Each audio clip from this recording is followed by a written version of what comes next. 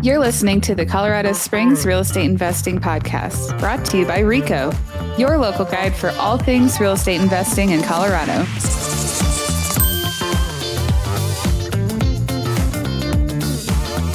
Hey, Colorado Springs, this is Jenny Bayless, and I am back with another episode, and I'm really excited to have our guests on today, Mark, Taylor, and Jason. They are a partnership group that we've transacted with, and we've done some really cool transactions with them. And they just have a really cool story about how they got started in investing. And I love how they've structured their partnership. And I think that they will be able to shed a lot of light, because I think partnerships is a topic that not a lot of real estate investors really know about, especially the nitty gritty of it. So excited to have them on. So welcome, gentlemen. How's it going? Hey, doing great. Thanks for having us. Yeah, happy to be here. Yeah. So thanks so much again for coming on. And I think, the easiest way to start off is tell us a little bit how you guys got started in real estate investing, and then how you guys formed your group together. Cool. Great. Well, Jenny, I'm Taylor. Let's see. AGV, our partnership goes back several years now. Initially, it started with Mark and myself, each geeking out on BiggerPockets books. And I think trying to get closer and closer to pushing each other into actually doing our first transaction. We both then we each bought a home in Southern California that we could add an accessory dwelling unit to.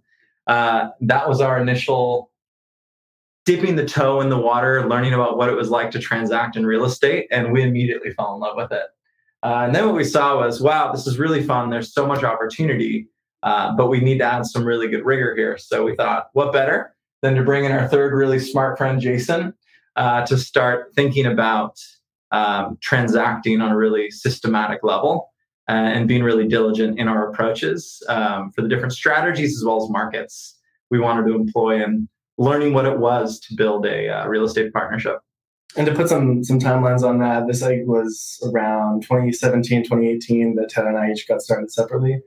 And then just about it was October 2019, Ted and I started working together, investigating a couple different options we could invest in. And then had that fun thing start in March 2020. And then once we at some point we decided to pull Jason in, then it took off a lot from there. Great. So what property did you get started in? What market? So each of us, like you said, we started in SoCal. Mm-hmm. And the first property that we got, I guess actually it's still the first property that we got all three together. Okay. Was also in San Diego. And we can kind of go through the line of the properties, or we can... Absolutely. Yeah, I think that would be great context. Cool. Yeah, so we started with that one, and the plan on that one was expanding that with the accessory dwelling unit, the ADU plan. That one's still in progress. It's a long deal. And then I guess the next two were with you. Do you want to talk about this? Jason, you want to take it? So in terms of Colorado properties, we've got two there. There's Eightplex, which was the first one we acquired, and that went quite well. Pretty much turnkey for the most part, with a little bit of repair required. And then the second property was a smaller duplex, which was also pretty turnkey. Generally have been quite happy with the Colorado market. Generally, we've been experimenting with different strategies. So for California, there's two buckets. There's our ADU bucket and then our short-term rental bucket. And then in Colorado, we're really doing, we've got our larger multifamily and smaller multifamily, which are both more out of the box ready. That's a really interesting way of structuring it. And like you touched upon, you have different markets, different strategies. And, just from the outside looking in, it seems like because you guys are local to California, the more hands-on, probably, possibly better reward, definitely more headache properties are the ones that you guys are local to. And then you kind of have the set it and forget it method over in Colorado. Is that kind of the strategy that you guys went into originally, or did it kind of just fall into place like that? It's a great question. I think I would love us to change our history so it sounds extremely systematic. I think the reality is it was an evolving strategy over time. What we'd heard in a number of the podcasts and books from investors that we admired was find a strategy and really stick to it, invest deeply in that. And what we came back to was, that sounds great once you know the right strategy to go to. Yeah. But we wanted to test a few different hypotheses. We thought, we're young, we have a lot of time to realize how these different strategies in different geographies perform, and then call it with 1 to 2 years of data on each of those respective strategies, pick the area we want to lean into. So that's really where we're at now, is this maturation of our early hypotheses. And I imagine our next step will be leaning into 1 to 2 of them that we think have the most juice to squeeze. Yeah, we heard the same advice from pretty much everybody, so we did the exact opposite. But very rarely do I come across people that actually succeed in doing that. Like, usually shiny object syndrome is just a bad idea all around. And, I think people find out quickly, it's like, yeah, you got to pick one and specialize. So I'm very impressed that you guys are, I'll call you real estate generalists on that. I mean, that's pretty impressive that you guys are able to knock it out of the park. And I think it has a lot to do with the fact that you have 3 brains working on this, as opposed to just one person with their own, set of views and strategy and circumstance. And you guys can work, as a team to figure out solutions to problems that you might not have been able to figure out on your own. And, just having worked with you guys on 2 transactions here, I'm like so impressed with how you guys work on a team. Like, I can tell you're like, so-and-so is the point of contact for this. Okay, great. Like, you guys all work together behind the scenes. I don't know what you guys do on that, but, it's like you make it easy on your counterparts by saying like, this is who you're going to talk to for this transaction. So it's not, too many cooks in the kitchen, so to speak. So, can you explain a little bit how you guys, did you just naturally have really good swim lanes? Did it evolve with you guys stepping on each other's feet? Like, tell some stories as to how you guys refined it so well. I'd say definitely also an evolving strategy there. First of all, I think it really helps that we're all really good friends. I mean, Taylor and I have been friends for, I guess, 6 years now, so 7 years. And Jason, the last couple of years, we're all roommates. So we know each other super well. We know how to get through any conflicts that happen, as you go through the businesses and everything. And then also, I think just from our day jobs, I mean, this all has been in addition to our day job. So I think, at least for myself, I've been modeling a lot of how we work after our day job, where it's like, I don't really know anything about that space, and I'd love to, sure, but I don't have time to deal with all of that. So Jason, you got it, man. That's and I mean, I think the modeling off of how work works, like the day job works, and then just not having time to do anything different, I think that's where it came from for me. Yeah, definitely. I would say this specialization we've all fallen into has helped inform how we can test a few of these different strategies. Because I think if we were each doing one soup to nuts for each strategy, I think it totally would have flopped. But what we found across buying these short-term rentals, some of these turnkey properties, and some of these construction projects is that there are consistent steps along each of those workflows. And by specializing, say, on deal analysis or automating the sourcing to owning all of the contractors and subs that you work with, or building up your Rolodex of local experts. By specializing, I think that has allowed us to test multiple hypotheses, because you have a counterpart that knows the next step, and you can trust to hand off to. That's great. So you guys went into it saying, these are my lanes, these are your lanes. And obviously it seems like, you tweaked it as time went on, but you guys went into it with that mentality. And I think that I mean, it's very simple, but very smart idea, So it's just kind of funny. Like, I think it speaks to real estate in general. Like, nothing is, very, very complex. It's just difficult, and you just have to figure out a plan, and it just work to get through it. So, I think that's fantastic. So, did you guys have any advice to people? I know you mentioned that you had $1,000 a month bookkeeper, and I would love that job. But so how did you guys fill in the gaps for things that you didn't quite understand?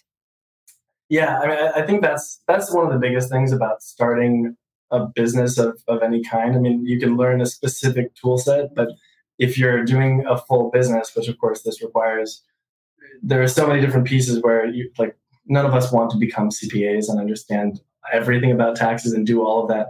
So we had to figure out a lot of balances between how to effectively leverage a really good team and find that good team.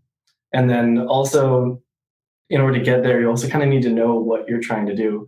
So the accountant thing is a funny learning experience there, where we spent a good amount of money and also a lot of time working with this first accountant team that we were with for about a year. And they generally did great work, but we didn't really know what that meant and what they were doing. We kind of just said, like, sure, pass this off to you, whatever you ask for, we'll just give that to you. And eventually we're like, the time seemed to be going up and the prices seemed to be going up. And eventually we said, I just can't imagine that this is what is necessary.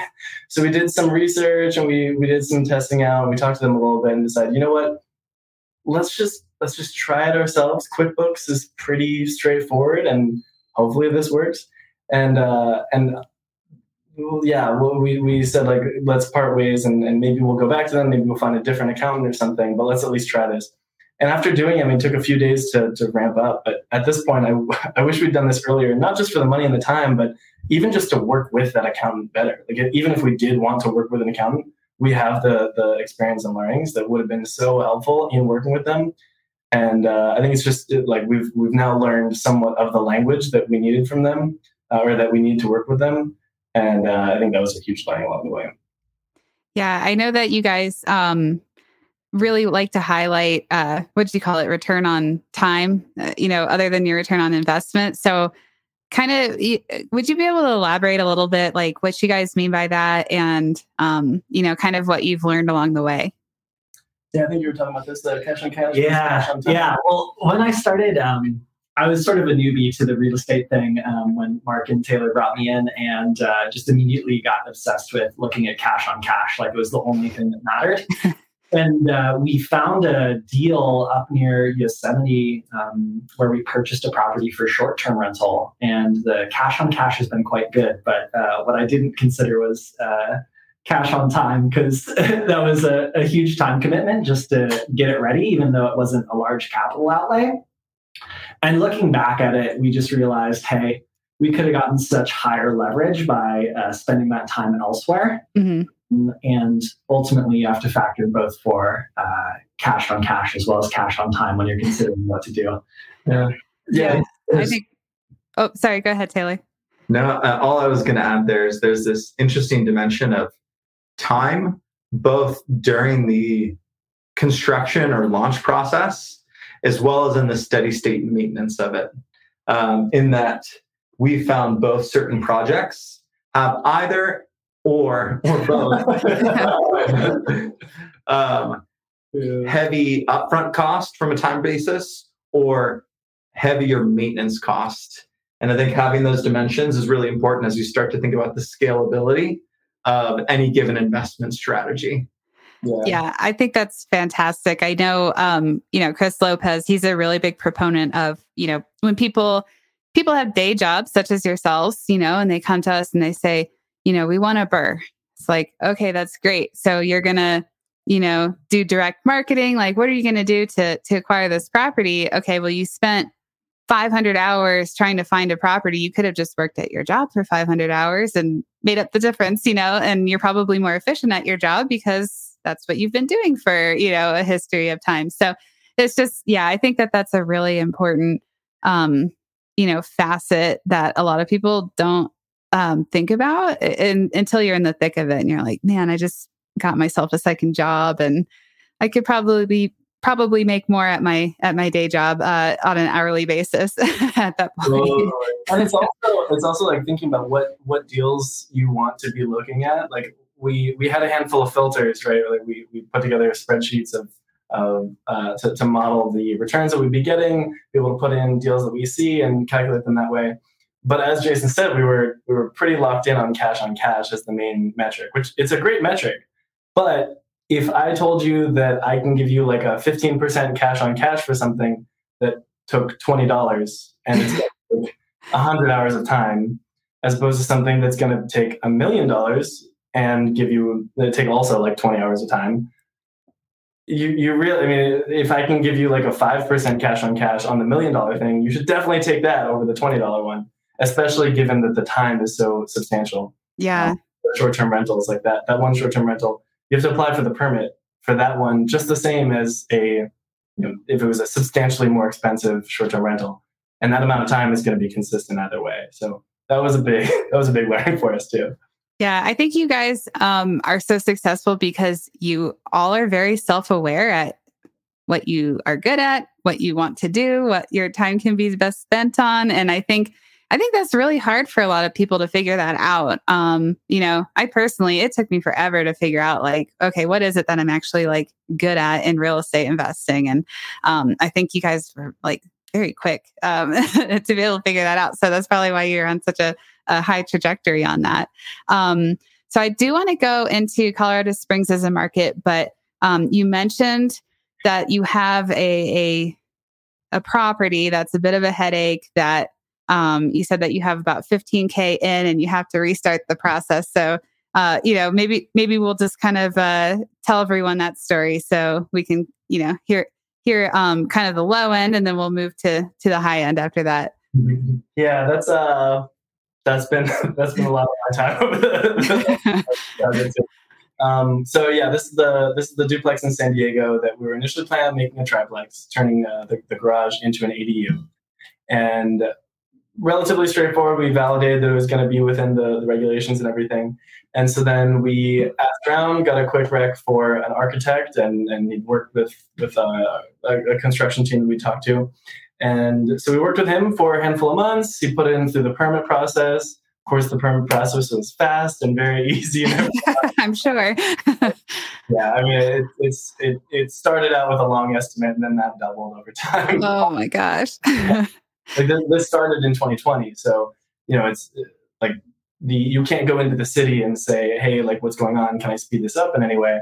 Because everything's just fully closed at the time. So anyway, that took a long time, and eventually we got the permit. We're all super excited. We're seeing the light at the end of the tunnel, and we talked to a couple different construction teams because we'd started talking to the one, but now we're at the point of construction. We're like, okay, let's find a few and kind of evaluate bids now that we have exactly what we're ready to build. And we decide on a team, we're talking to them, send over the permits, connect them to the architect. And they're saying, hey, we're seeing some discrepancies between the plans and what's real. Like there's a wall here. I looked at the property and I saw there's a wall and it's not on the plans. And I said, oh, shoot. I mean, I didn't go through the plans. This kind of goes back to like knowing just enough as you outsource. So, like same with the accountant, if we'd known enough of how architecture works, this would have been helpful.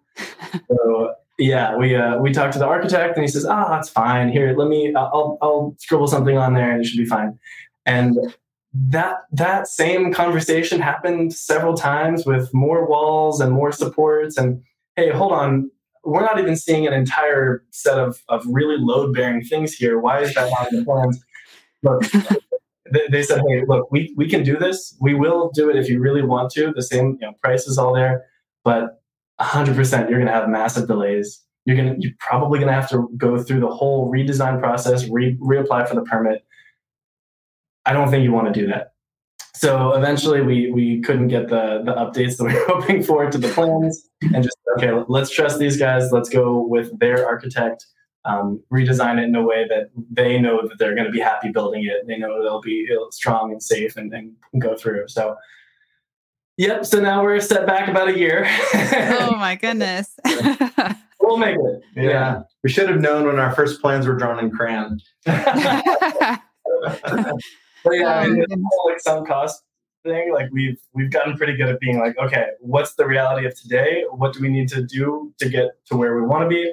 Okay, forget what we had. That wasn't right. Let's move forward. That's One thing I'd throw in there is a topic that Buffett talks about a lot, of margin of safety. Because I think one thing that did turn out quite well with the San Diego property was our purchase was good enough that we allowed ourselves a margin of safety where it's still likely to be our best performing property despite the huge delays we've hit. And I think that's a portable concept of just allow yourself room to screw up. You'll be in a good place. Yeah, the like having multiple exit strategies is one thing that I've really learned from the kind of research, listening to podcasts like this. Knowing that if our whole ADU plan just fell apart entirely, we still believed in the San Diego market. We thought that would go up. We also knew that it was not going to be cash flow negative $5,000 a month or something in the process. It's been fine. So yeah, exactly as you said, we had several rounds of margin of safety there. Yeah, absolutely. I mean, I can't hammer home contingency planning enough, because everyone makes mistakes, whether it's large or small. Like, you're going to make a mistake and you just kind of have to hope that it's on the smaller end of things. But it's definitely, you're going to learn in the process. And, I imagine that what you guys have learned through this project, even though really frustrating, like you said, once you come off on the other end of it, it's going to be far and away, your best property. So it's going to be worth it and worth all the headaches. And you've learned a lot in the meanwhile, so that you can apply that to the next project that's similar to this one.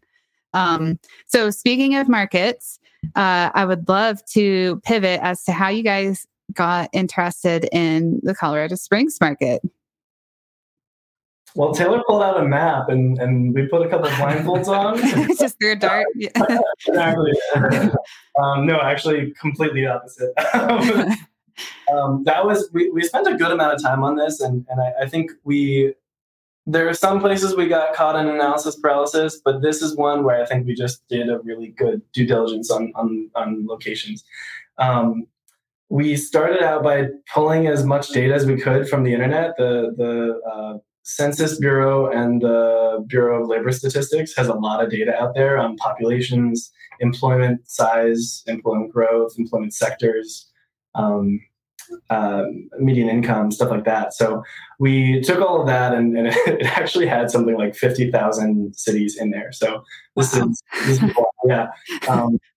Really glad we weren't doing this analysis manually. And so we put that in the spreadsheet.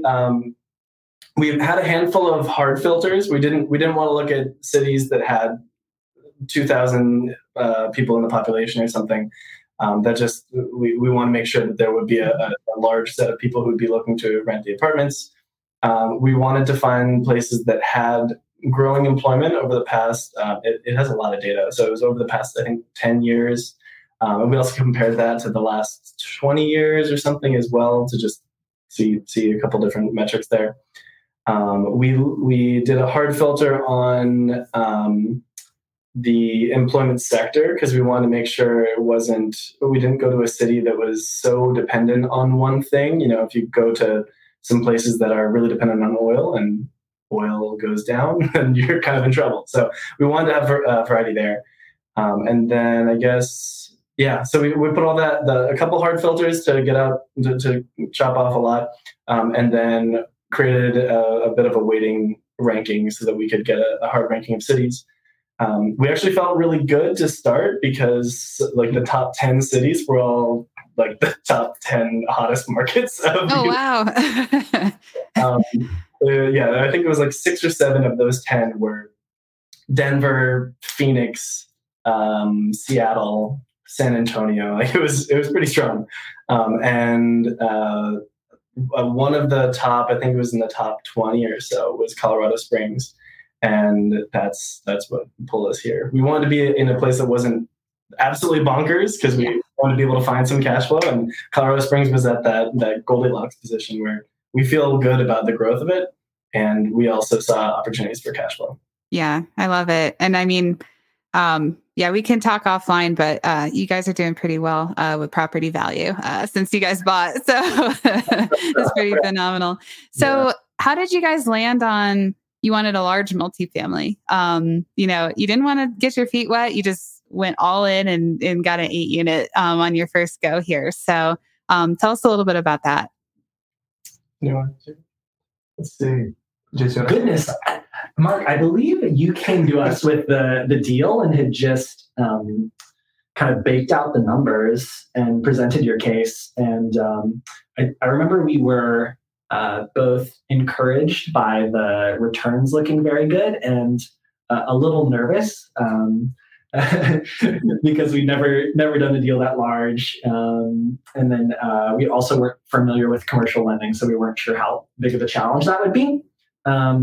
But we thought it fit into our plan to explore different strategies to understand what we would want to concentrate on longer term. And so we had this idea that we wanted something in the multifamily bucket. And this just looked like a really good option. So we went for it. Yeah. I think Jason hit on it well. Like we mentioned earlier, we have a number of strategies we wanted to test. All as just hypotheses to see what was the interesting angle for us to pursue. And a good hypothesis here that we honestly stumbled into is this notion of 5 to 10 plexes being too small for a lot of the large scale institutional investors, but too either psychologically or financially large for some of the retail investors, because there's that commercial lending hurdle. Mm-hmm. And sample size of 1, we found that property to that hypothesis. So, so we're pretty excited by that vein of small commercial properties. Yeah, I completely agree with your thoughts on that. Like you said, commercial lending is very daunting, and there's a lot of terminology and just concepts that are just totally foreign to, residential 1 through 4 unit investing. So, Preston on the team, he works very lockstep with multifamily broker, that multifamily lending broker. And so he was really able to kind of give you the lay of the land on that and just say, most of my clients, they'll do this, and, hopefully be able to guide you so that you guys were able to make your own, individual decision as to how to structure that deal. But yeah, I imagine it's doing really well. And I want to make sure that we also say I this wouldn't have been possible without you and your team. 100%. Like I am pretty sure that you sent it to us. Jenny did not ask us to say this, but I would recommend Jenny to your agent team here. Yeah. And I also think like the intimidation factor of the commercial lending and it's larger than 4 units. Now, what do I do about that? It's definitely scary. I was scared a bit. And we also haven't gone through selling a commercial property. So maybe there's some more like scary water to wade through. But I think that's also partly why we did a lot of our diverse strategy here. We're kind of seeing this as we've done 5 or 6 deals here. And it's really the beginning of a long career of investing. So next time, we're not going to be thinking, oh, well, we've already done all this, but I've heard about this short-term rental. I want to try that. We're going to be like, oh, well, this is what happened when we did this. We're not going to be thinking, like, large multifamily sounds exciting, but also very scary. We've never done anything. We don't have the business backing to do that. But we have that. So, I mean, it's all just the first step. But I think as we think about this in like a 30-year time frame, it's been a big base. Yeah, well, we appreciate the plug on that. But yeah, I'm so happy for you guys that you guys were able to take this one down. I mean, beautiful building. And somehow we managed to get a free sewer line out of it. So that was pretty good. Yeah. So never expected that. So we were pretty happy about that for you guys. But yeah, so then you guys ended up doing a duplex. in a really cool part of town. What made you decide? Same thing, just, hey, we haven't done a small multifamily, traditional multifamily, not an ADU multifamily. Is that kind of where you guys landed on that? He just looked good. Yeah. Yeah, I don't know if that was about learning as it was about just a good investment. Yeah. I think this was the risk of working with Jenny, and she just finds really good deals. So you're just like, well, all right, let's do it. I think immediately we just saw it as a really, really good cash flowing opportunity in one of Colorado Springs' best neighborhoods. Mm-hmm. So it struck us as, a B+ on cash flow and an A on appreciation. So it really struck us as something we couldn't say no to. And then post hoc, or after the fact, I think it provided, again, another interesting data point on really running a huge number of properties through our deal calculator and thinking about speed and that time dimension Jason talked about earlier. Mm-hmm. Of deploying capital quickly for those good wins. Yeah. And I think that's something after the fact we've been able to systematize a bit more in subsequent markets, particularly markets that have lower purchase price. Mm-hmm. So you want to find more deals more quickly. Is first learning how to really analyze deals well, and then learning how to fully abstract yourself. We've gotten the process down now, thanks to some offshore support of people that manually enter a lot of the information into our spreadsheet, of taking down analysis from taking one of us, 15, 20 hours a week, down to taking now 15 minutes to analyze a week, where you can just look at what's green, what's yellow, and what's red on this calculator we have, facilitated by the team that supports it. Oh, that's fantastic. So then do you guys take your green properties and run it by your local boots on the ground, say, hey, what are we missing here? Is that kind of your strategy for that? Exactly. Yeah. Way we think about it is, I think there's a tops down approach or a bottoms up approach to finding good deals in a market. Mm-hmm. You either have really great hyper contextual knowledge that allows you to find a good deal, or you brute force and run every deal that is in the market through your calculator. And what we found is we bias towards that latter approach, particularly for out-of-state investing. Mm-hmm.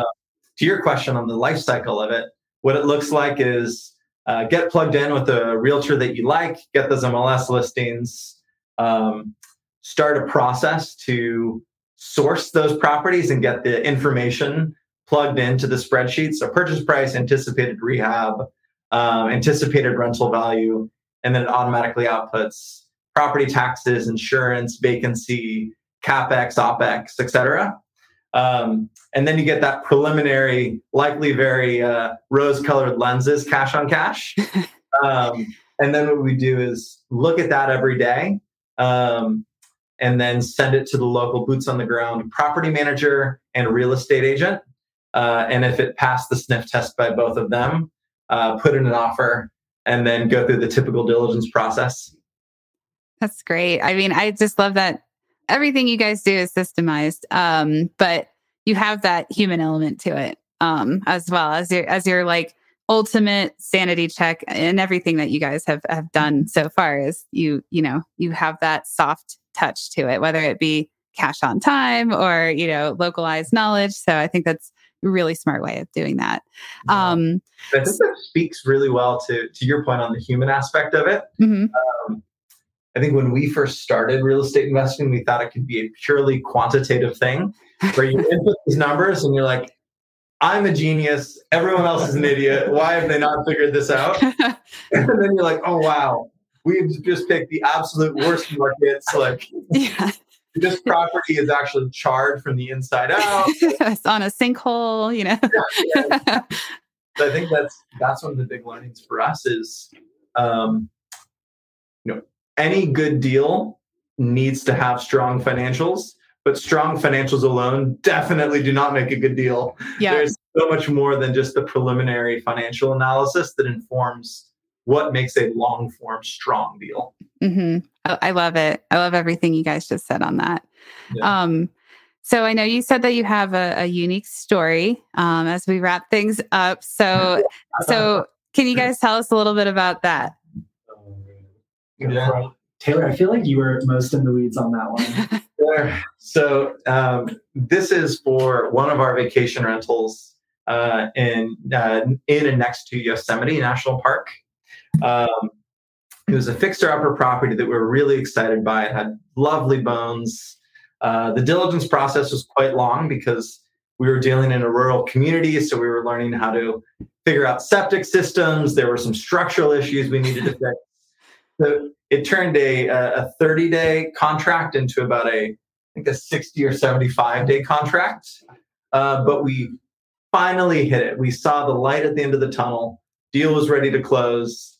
And then about 5 days prior to closing, we got a frantic call from our mortgage broker who's like, guys, why'd you pull out of this deal after all this hard work? Everything looked good.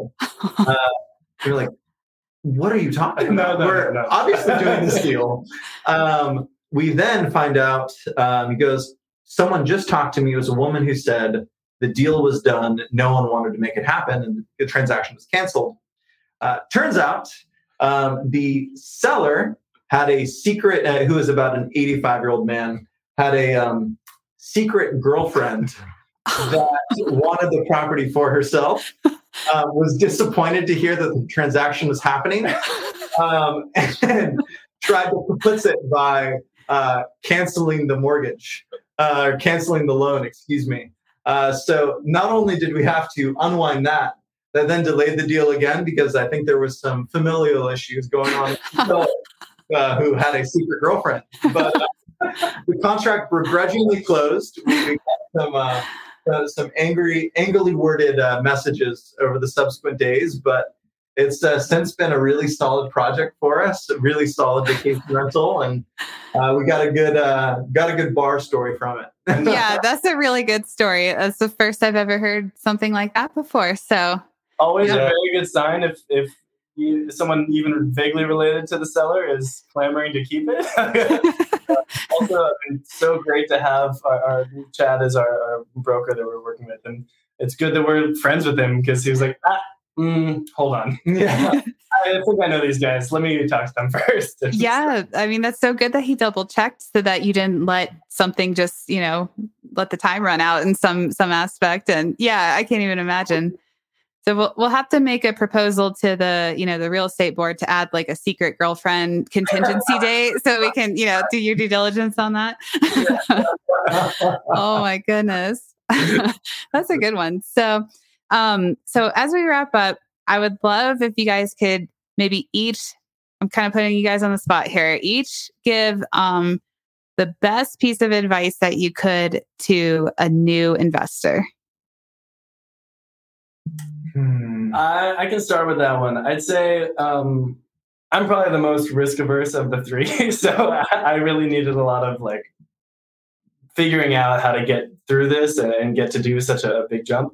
And so for me, the solution to the anxiety here and the fear is learning as much as I could and preparing as much as I could, knowing everything I could about how to analyze the deals and understanding what metrics matter and how to create those metrics for a property.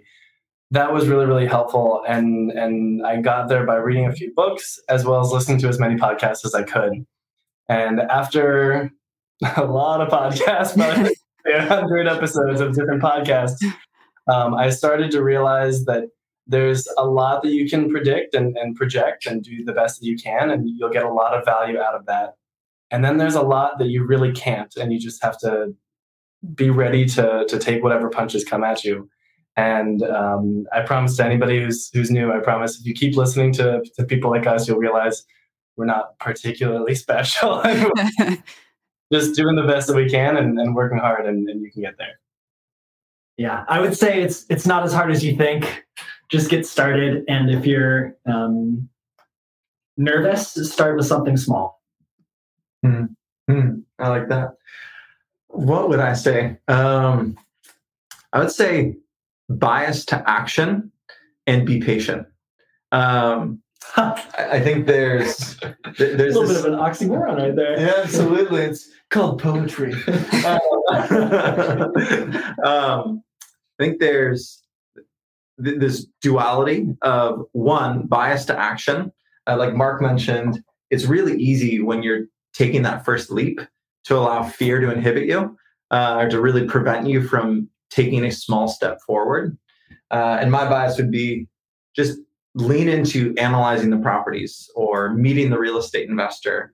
Really just start to focus on getting that repetition on that muscle for any given step you're working on next. And similarly, be patient with the outputs of each of those work inputs you do. And that when you start and when we started, we felt so much anxiety about losing a given deal. Mm-hmm.